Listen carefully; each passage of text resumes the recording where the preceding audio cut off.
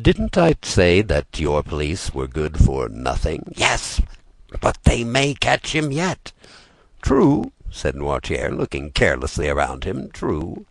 If this person were not on his guard, as he is," and he added with a smile, "he will consequently make a few changes in his personal appearance." At these words he rose and put off his frock-coat and cravat, went towards a table on which lay his son's toilet articles, lathered his face, took a razor, and with a firm hand cut off the compromising whiskers. Villefort watched him with alarm not devoid of admiration. His whiskers cut off, Noirtier gave another turn to his hair, took, instead of his black cravat, a colored neckerchief which lay at the top of an open portmanteau, put on, in lieu of his blue and high-buttoned frock-coat, a coat of Villefort's of dark brown, and cut away in front, tried on before a glass with a narrow-brimmed hat of his son's, which appeared to fit him perfectly, and, leaving his cane in the corner where he had deposited it, took up a small bamboo switch, and cut the air with it once or twice, and walked about with that easy swagger which was one of his principal characteristics. "Well," he said, turning toward his wondering son, when the disguise was completed, "well, do you think your police will recognize me now?" "No, father," stammered Villefort. "At least, I hope not." "And now, my dear boy," continued Noirtier, "I rely on your prudence to remove all the things which I leave in your care."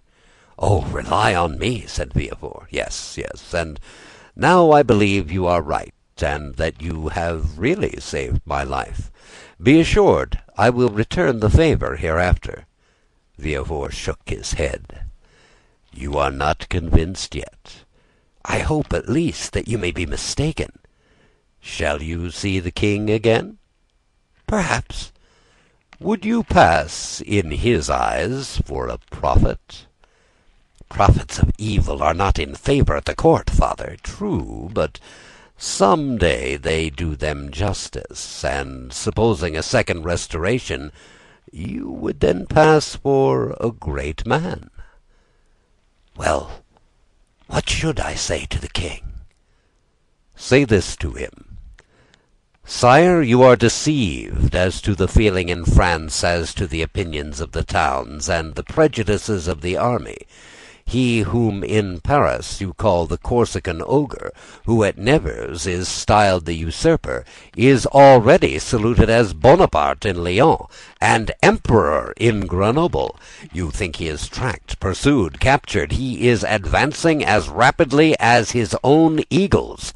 The soldiers you believe to be dying with hunger, worn out with fatigue, ready to desert, gather like atoms of snow about the rolling ball as it hastens forward. Sire, go, leave France to its real master, to him who acquired it not by purchase, but by right of conquest. Go, sire, that you not incur any risk, for your adversary is powerful enough to show you mercy, but because it would be humiliating for a grandson of Saint Louis to owe his life to a man of Arcola, Marengo, Austerlitz.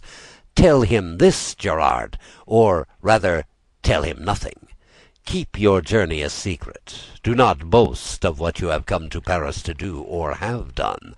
Return with all speed. Enter Marseilles at night, and your house by the back door, and there remain, quiet, submissive, secret, and above all inoffensive, for this time I swear to you we shall act like powerful men who know their enemies. Go, my son, go, my dear Gerard, and by your obedience to my paternal orders, or, if you prefer it, friendly counsels, we will keep you in your place. This will be," answered Noirtier with a smile, "one means by which you may a second time save me, if the political balance should some day take another turn, and cast you aloft while hurling me down. Adieu, my dear Gerard, and at your next journey alight at my door." Noirtier left the room when he had finished, with the same calmness that had characterized him during the whole of his remarkable and trying conversation. Villefort, pale and agitated, ran to the window, put aside the curtain, and saw him pass, cool and collected, by 2 or 3 ill-looking men at the corner of the street, who were there, perhaps, to arrest a man with black whiskers and a blue frock coat and a hat with a broad brim. Villefort stood watching, breathless, until his father had disappeared at the Rue Bussy.